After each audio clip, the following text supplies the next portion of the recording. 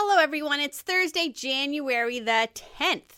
So last week on the podcast, I talked about the Islamic Party of Ontario, or I guess you could say the IPOO, or if you pronounce that, IPOO. And I went through the platform. I had some concerns, and the feedback I got was this. Why would you talk about the problems with the Islamic Party, which is provincial, but you've never said anything about the Christian Heritage Party, which is federal? A federal party should be more concerning. Today, I'm answering that question. So today, we're going to be looking at the Christian Heritage Party of Canada, or the CHP, and the Islamic Party of Ontario, or the IPOO. This is Project Command. Stand by power transfer. Time is X minus 10, 9, 8, 7, 6, 5, 4, 3, 2, 1, 0.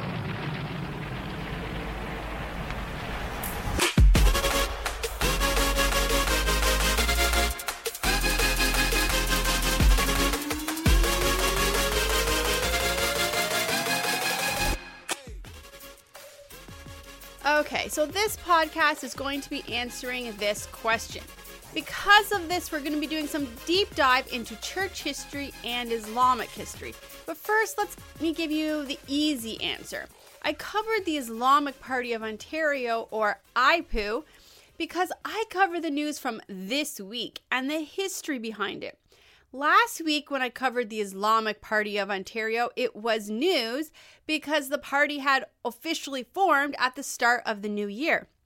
I didn't cover the Heritage Party of Canada, or the CHP, for a couple of reasons. One, it started in 1987, so I was 10 years old at the time. Two, there's really nothing to report. In 1988, the year after it was founded, they had 63 candidates on the ballot, and they received 0.78% of the popular vote. So they didn't even make 1% of the popular vote. And that was their best year. It went downhill from there. In 2015, they had just 30 candidates across all of Canada, and they had 0.09% of the vote. So basically as close to zero as you can get. In the 32 years that they've been around, they've done nothing. They have not won a seat. They have not moved any policies. In fact, they have a YouTube channel that has 272 subscribers. And their intro video, they have 60 likes and 91 dislikes. So there's nothing to report. It's a completely non-story. But just for kicks, let's pretend it wasn't. What if there was a Christian party that actually had a chance of getting a few seats in Parliament, or maybe even winning? How would I feel about that?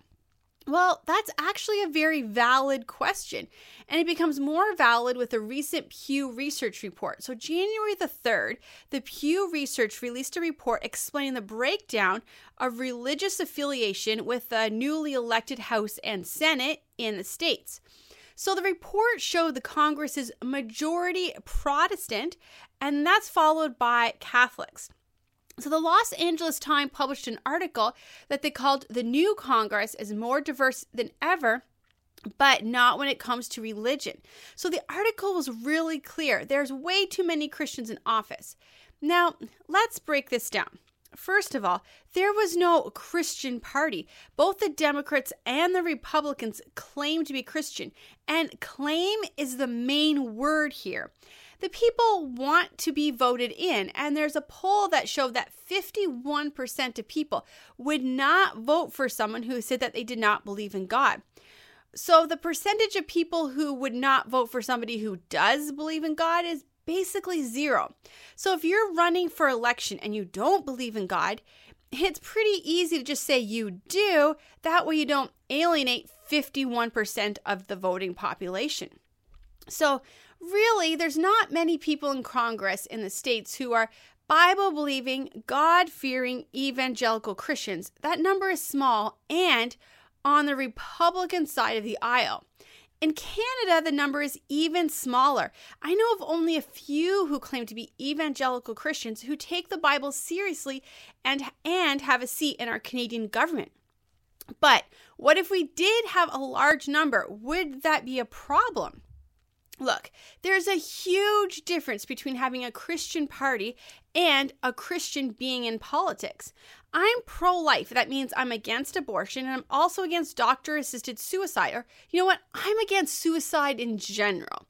I want lower taxes, and I want a small government. So if you run on that platform and you happen to be a Christian, being a Christian is icing on the cake for me. However, I would not vote for a Christian party. Absolutely not. To understand that, we have to delve into church history. So hold on to your hats because we're going to cover 2,000 years of history today.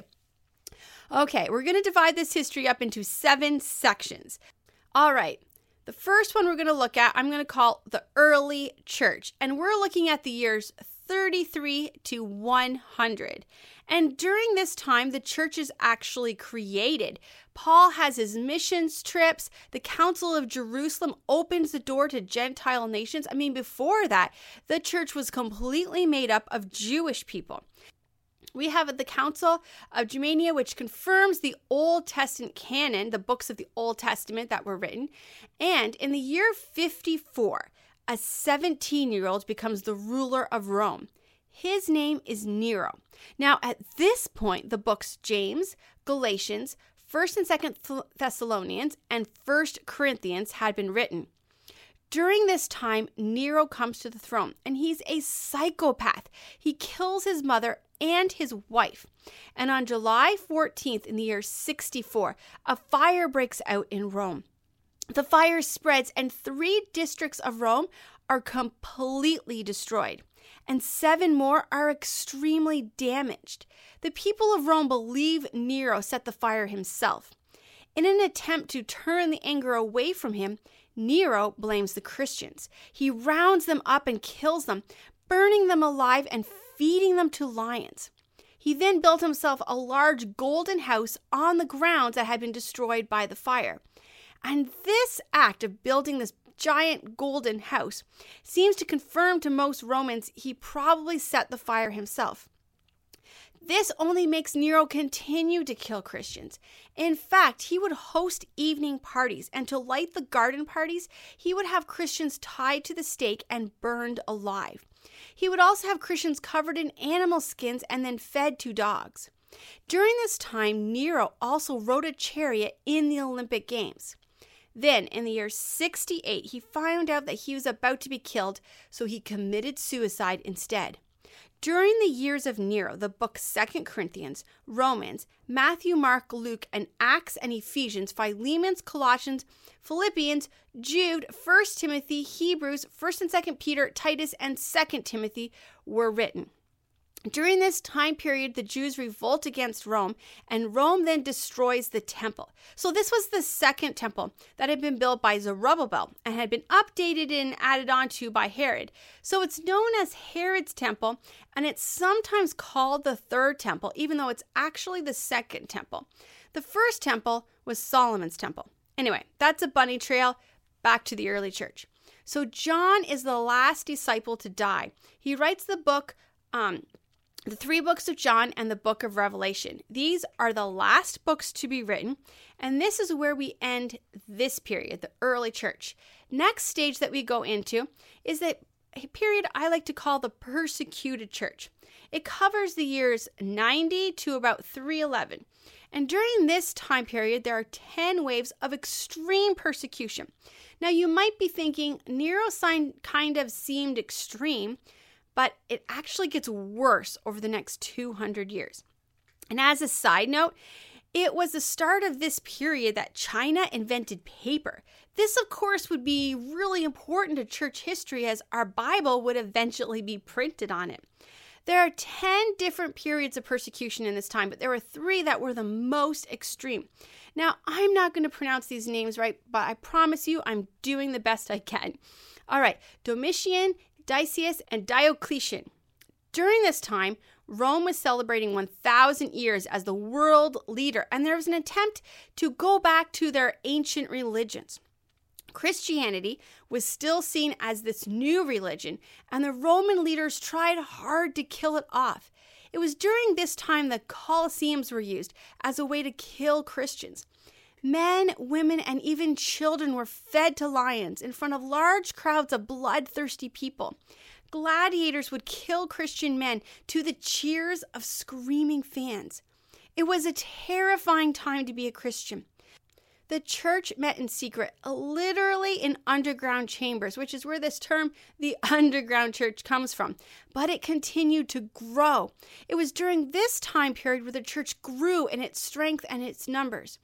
During this time period, the books of the New Testament were still all individual books. They were passed around and read by the church. There was a list of books that were seen as authoritative and from God. All of our books of the New Testament were listed on this list except for Hebrews and Revelation. Those two books were added to the list, but not until the year 367. So this leads us to the next time period. So far we have the early church, the persecuted church, and this time period I call the Balaam period. It covers 300 to 500. Now, I take this title, the Balaam period, from the book of Revelation. The third church Jesus talks about says it had a doctrine of Balaam. So what is the doctrine of Balaam? Well, in the Old Testament, Balaam tries to curse Israel, but every time he opens his mouth, a blessing comes out instead. So eventually he decides the only way to curse Israel was to become friends with Israel and then corrupt it from the inside. This is what happens to the church during this time period of the year 300 to the year 500, and it's why I call it the Balaam period. Satan had been attacking the church during our last time period in the persecuted church time period, and it had only grown. So now the enemies of the church will be friends with it and corrupt it from the inside. All right, the new leader at this time is Constantine. He comes to the throne, and he's a Christian, and so is his wife, Helena. Okay, so some people don't believe Constantine was a Christian. We don't know his heart. He claimed to be, and so did his wife, so I'm going with that.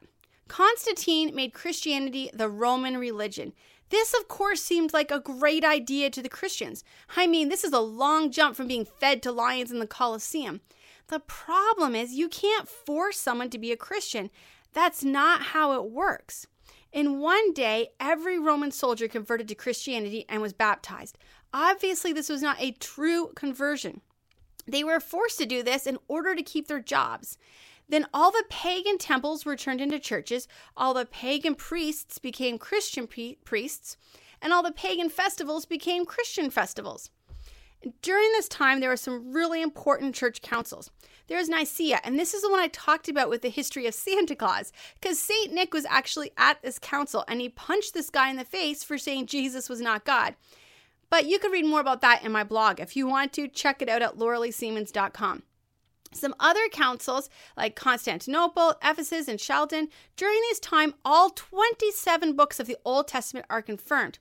And Constantine has the idea to put all the books of the Old and New Testament into one publication, giving us for the first time the Bible. The Bible was also printed in Latin, the language of the people. So things seem to be going really well for the church. But the church and the state have now been connected. And while that seems like a good idea at the time, what it ends up doing is bringing in a lot of bad theology. The pagan priests merge their pagan beliefs with Christian beliefs, creating some horrible theology. Also, if you want to have any power in Rome at all, you must have power in the church. So as we come to the end of this time period, pastors no longer are worried about the spiritual care of their congregation. They're more concerned with their position of power. And that is why I would never vote for a Christian party, even if I agree with everything they believed in, even if I believe that they had good intentions. History shows that when the church and the state collide, it's not good for the church. This brings us to the next stage, and I call this the Dark Age of the Church, from the year 500 to the year 1500. It's 1,000 years of darkness. During this time, religious Rome becomes the power of the world. Across the world, if you want to hold on to your crown, you must accept the religion of Rome, which, by the way, at this point in time only holds a small resemblance to Christianity. The power behind the crown in most countries is the Roman Church, and that power is evil. At the start of this time period in the year 570, a man named Abul Qasim was born in Mecca. He would later change his name to Muhammad. At the age of 30, he said he was visited by Gabriel. That's the angel we see in the Bible, and that Gabriel gave him a message. He then began to preach and try to get followers. For 12 years he preached, and he ended up with a small group of people. He then traveled to Medina. Now, this was the Jewish business hub at the time, and he tried to convince the Jewish people to join his group. This is one of the reasons we see so many similarities between Jews and Muslims. Abul Qasim was writing the Quran at the time, and he made a lot of things the same as the Jews in the hopes that the Jews would join his group. Now, you will see the Quran speak about peace and love, and Muhammad called the Jewish people people of the book and the Christians people of the cross. In order to raise money for his new religion, Muhammad and his men would raid caravans and steal everything. This made them very wealthy men. Now, the Jews and the Christians in Medina were not interested in joining his club, so he killed them. In the year 628, Muhammad led a force of 10,000 men into Mecca. Muhammad declared war on the Christians and the Jews. He called them a dhimmi, or a second-class citizen, and the dhimmi had to pay the jizya, or the tax, or convert to Islam. Christians could not ring church bells, Jews could not blow the shofar, there would be no churches, no synagogues, and the Jews and Christians had to kneel whenever they saw a Muslim, and they had to pay the tax. Whenever they would pay a tax, they would be given a necklace, and they would have to wear the necklace to show that they had paid the tax. In the next 10 years, Muhammad had conquered all of Arabia. Muhammad died in the year 632, the same year he finished writing the Quran. Now, a few pages of the Quran were actually eaten by a goat, and these were pages where Muhammad had told people to stone women if they had sex outside of marriage. So even when Muhammad died, there was not even one full copy of the Quran. Also, Muhammad died in the arms of his favorite wife, Aisha, who he married at the age of 9 and also beat on a regular basis. Okay, so after he died, Islam was taken over by a man named Abu Bakr, and the first caliphate was created. They began to attack India, North America, Spain. Some historians think that they would have ruled the known world at the time if they had not been stopped in 732 at the Battle of Tours. Islam had grown, and they would give the Jews a yellow star to wear, and the Christians had to wear a special belt. The capital was Baghdad, and the caliphate who ruled was the most powerful man on earth, even more powerful than any crown or the head of the Roman Church. Now, that's when we have a clash. The Roman Church is the power behind the crowns, and Islam is now a threat to that power.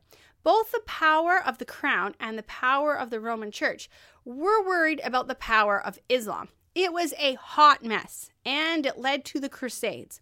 In the First Crusade, Jerusalem was liberated, which is great. Now, some people will right away say, well, the Crusades were horrible. Not all of them. Actually, some good things happened in the Crusades. And in the First Crusade, when Jerusalem was liberated, that was a good thing. The Jews could finally live in peace again, and that lasted for 100 years. But after 100 years, Islam took control of it again, and the city of Jerusalem would not be free until the year 1967. The Crusades lasted for about 300 years, and eventually Islam basically won. They went to Europe, China, India, Spain, everywhere they conquered. They made the Jews and Christians pay the tax, and therefore they continued to grow. Both Islam and the Roman Church were growing. In the areas where Islam didn't control the land, the church owned 1/3 of the land. The church ruled over the kings, and in order to keep control of the people, the church claimed to have the power to doom people to hell or to give acceptance to heaven. Even after a person died, they could change their destiny. So people were forced to pay the church money to make sure their family members who had died would not go to hell. The only way to convince people of this was to make it illegal to read the Bible. So the Bible was for priests only. And it was against the law to print the Bible in the language of the people. And by this time, most people could not read or even speak Latin. And that was the only Bible that was available. So people had to trust the priest was telling the truth when he would tell them what was in the Bible. In the year 1440, the Gutenberg press was invented.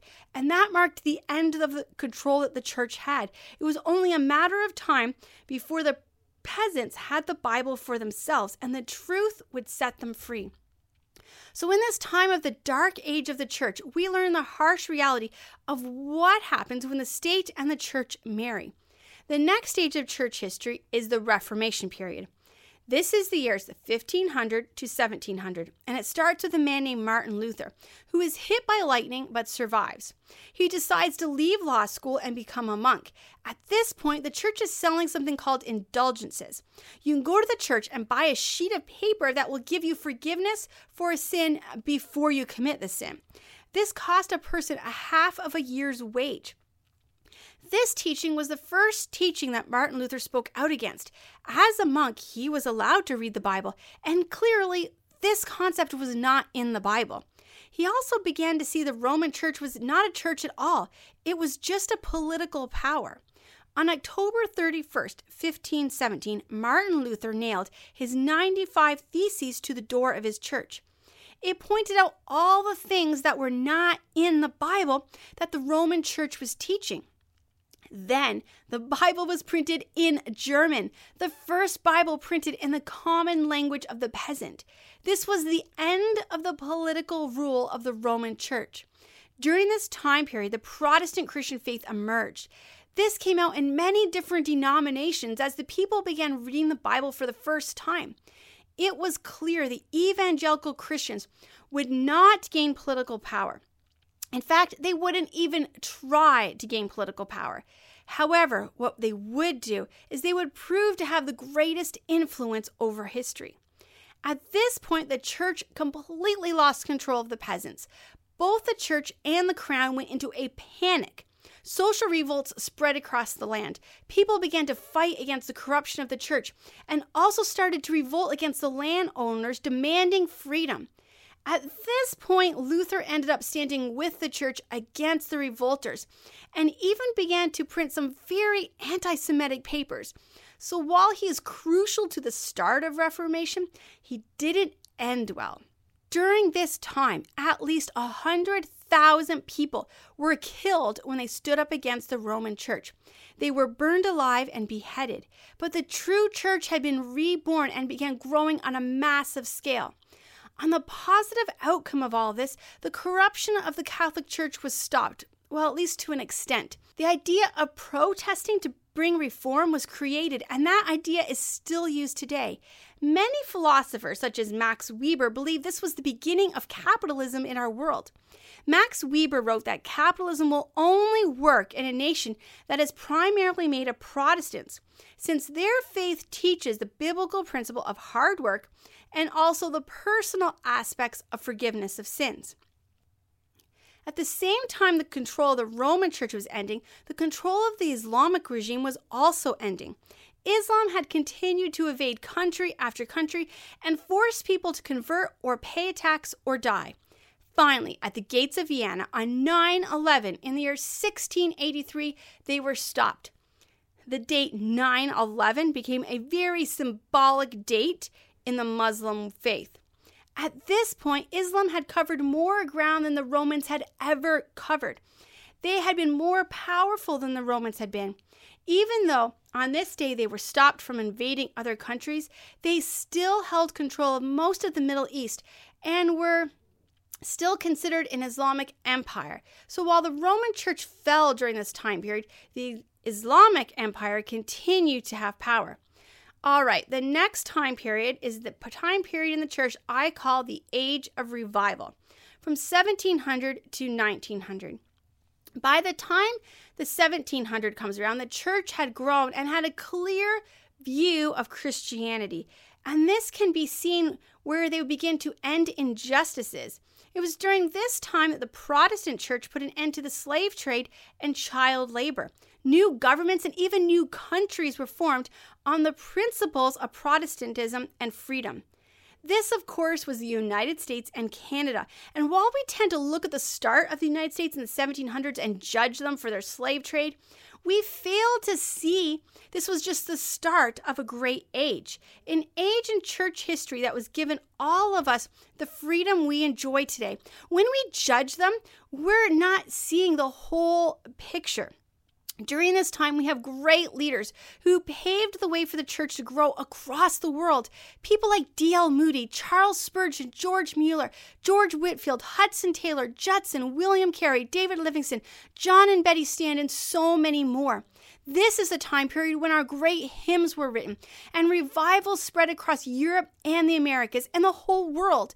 The church grew in China and Africa, and every door God opened, the church charged through and spread the good news of Jesus Christ. This was the greatest time in church history. And then we have our present church. This is the age I call today, from the 1900s to today. First of all, let's look at Islam. During the start of the 1900s, the church was seeing an impact that they had on Europe. Turkey began to push back against Islam, and in 1924, in Turkey, the Islamic Empire ended.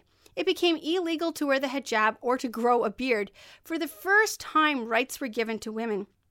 At this point, the Islamic Empire had existed for 1,400 years. That means it ended less than 100 years ago. 270 million people were killed by Islam during the Islamic Empire. Then, of course, we had the Nazis, followed by communism.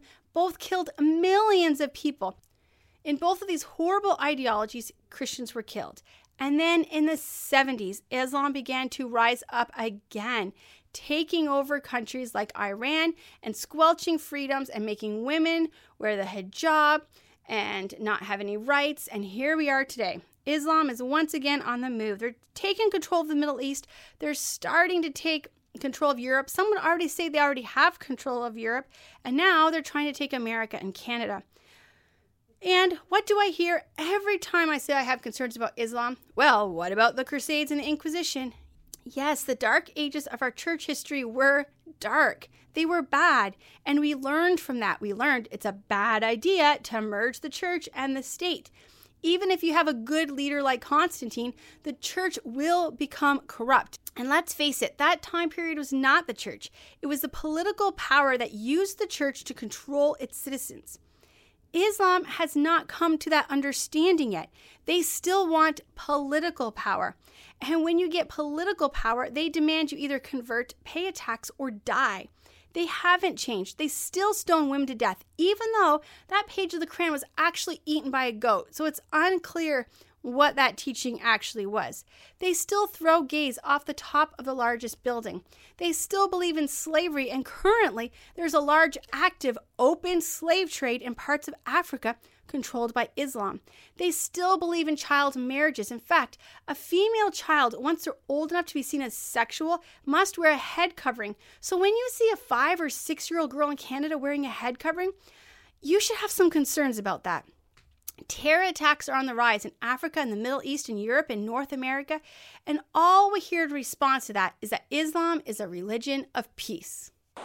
You keep using the word. I don't think it means what you think it means. Church history has its problems, and these problems emerged whenever political power is given to the people in the church. In many of these areas, Christians are heavily persecuted and Christianity is outlawed. In Muslim countries, there is still a Christian tax that has to be paid to Islam. Here's a clip from PragerU, and I'm going to have the link to this clip in the comments below. Which is the most persecuted religious group in the world today? The answer, in terms of sheer numbers and sheer horror, might surprise you. It's Christians, specifically Christians living in Muslim-majority countries, countries where Christians often preceded Muslims by centuries. I'm not talking about war on Christmas type harassment. I'm talking about know your place or we're going to kill you persecution. Astonishingly, the Western mainstream media barely acknowledge what is happening. Let's look closer at this issue. It tells us a lot about the world we're living in. 100 years ago, 20% of North Africa and the Middle East, the birthplace of Christianity, was Christian. Today, Christians make up 4% of the population. Much of that decline has occurred in the last decade. In essence, Muslims are rendering North Africa and the Middle East free of Christians. Take Egypt, for example, my ancestral homeland. In just the past 2 years, tens of thousands of Christian Copts have left Egypt, and many others want to leave, but they simply cannot afford to. Why they want to leave is no mystery. On New Year's Day, 2011, the Two Saints Church in Alexandria was bombed, leaving 23 Copts dead and 97 injured. In recent years, dozens of Coptic churches have been attacked, many burned to the ground. In August 2013 alone, the Muslim Brotherhood and its supporters attacked and destroyed some 80 churches. Unfortunately, Egypt is more the rule than the exception. Hundreds of Nigerian churches have been destroyed in recent years, with especially deadly attacks reserved for Christmas and Easter church services, leaving dozens dead or mutilated. Churches have been bombed or burned in Iraq, Syria, and just about every place in the Middle East where churches still exist, except Israel. Christian businesses have been torched, Christian girls have been kidnapped, sold as child brides or slaves, and had acid thrown in their faces for not being veiled. Anyone born a Muslim who converts to Christianity faces jail and possibly execution. The list of fresh atrocities by Muslims against Christians grows longer almost every day. Even in Muslim countries often portrayed as moderate, Morocco, Indonesia, Malaysia, Kazakhstan, Uzbekistan, Christian minorities are under legal pressure not to build churches or evangelize. The Christians in these Muslim countries are often identical to their co-citizens in race, ethnicity, national identity, culture, and language. There is no political dispute between the Christians and Muslims, no land dispute. Vastly outnumbered and politically marginalized, these Christians simply wish to worship in peace. Instead, they are hounded and attacked. So then, why is this happening? And why is the media making so little mention of it? The first question is easy to answer. Christians are being persecuted in Muslim countries because they're Christians, or as the Quran puts it, infidels. That is, non-Muslims who are regarded by many fundamentalist Muslims as inferior. As a fundamentalist interpretation of the holy books of Islam has grown in the last 50 or so years, Christians have suffered, and in recent years they have suffered terribly. I document this in my book, Crucified Again, Exposing Islam's New War on Christians. If this were happening to any other group besides Christians, it would be the human rights tragedy of our time. There would be loud worldwide calls for action. But the silence in the mainstream Western media is, as they say, almost deafening. Why? Because Muslim persecution of Christians throws a wrench in the media's narrative that Muslim violence is a product of Muslim grievance. That grievance is, first and foremost, portrayed as the sin of European colonialism and alleged American imperialism. In the Muslim world's mind, those two sins are personified by the Jewish state of Israel, a nation the Muslim world believes was forced upon it by the colonial powers of Europe following World War II and is currently supported by the United States. Much of the Western world and the Western media have largely bought at least some of this narrative. Here's how it works. Because Israel, with the backing of the United States, is stronger than its Muslim neighbors, the media, while not defending Islamic terrorism, often portray terror against Israel, America, and even Europe as the actions of understandably angry underdogs fighting for what they deem justice. But what happens to this media narrative when Islamic terror is directed against a minority weaker than them? In this case, the millions of indigenous Christians throughout the Islamic world. The answer is that, rather than abandon this narrative, the media just don't report Muslim persecution of Christians, except for the most sensational cases. That's why you probably don't know that there are barely any Christians living in Algeria, Tunisia, and Libya, nations where Christianity once thrived, or that this is happening in Egypt, Iraq, Iran, and even Lebanon. So yes, Christians are indeed the most persecuted religious group in the world today, but reporting it would violate the media's narrative of Christians as persecutors and Muslims as victims. I'm Raymond Ibrahim, author of the Al-Qaeda Reader for Prager University. Last year, on average, 250 Christians were killed a month. Killed for being Christians. Islam has its problems, and it's a religion that's based on political power. The Muslims' sacred mission is to bring by force the whole world under the submission of Islam. What will generations look back on and call this time period? So no, I won't vote for the Christian Heritage Party or the Islamic Party. Neither one. Now, I only touched on church history. There's so much more, but maybe I've whet your appetite. One of the sessions I teach is called History Matters. We should be teaching church history in our churches. I have a session showing youth and children's pastors how to implement this teaching into your ministry. You can check out my teaching ministry on my website, lauraleesiemens.com. And I will be doing podcasts this summer with a lot of church history, so subscribe to the podcast so you won't miss it. In the meantime, Let me explain in a nutshell what Christianity believes. We believe God created the world. We believe God created man and women in his image, and he loves us and wants to have a relationship with us. We believe there's only one God, and we believe God is holy, and that means he's separated from sin. He can have no part in sin. But sin entered the world through Adam, and death entered the world through sin. So death came to the whole world. And we are separated from God. Sin is when we do things our way instead of God's way. And the Bible says all of us have sinned. We have turned away from God and we have done things our own way. But God in his love came to earth. Jesus is God. Jesus lived with us. He loves us. He's perfect. And when he died, he took the punishment for our sins on himself. Jesus did not stay dead. He came back to life and proved he is God. But when we turn from our sin and turn to God and ask for forgiveness, he will save us from our sin. He'll save us from the punishment of our sin and from the power of our sin. Sin will no longer have power over us, and we will no longer be separated from God. It's so simple, a child can do it, and yet so complex, hundreds of theology books have been written about it. So it comes down to this: for God so loved the world, he gave his one and only Son, that whoever believes in him will not perish, but will have everlasting life. For God did not come into this world to condemn the world, but that the world through him might be saved. I'm Laura Lee Siemens. For more videos, podcasts, and blogs, go to lauraleesiemens.com.